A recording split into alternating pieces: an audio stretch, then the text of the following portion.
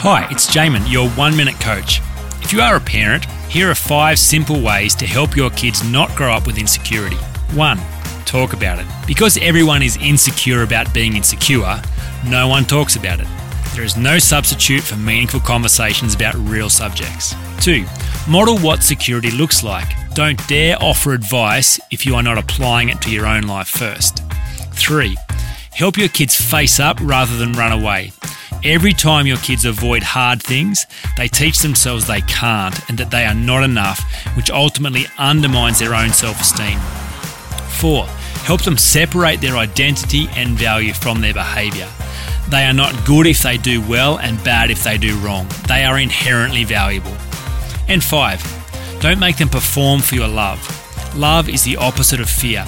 There is no room for fear and insecurity when we feel totally loved for who we are. For more information, go to oneminutecoach.com.au.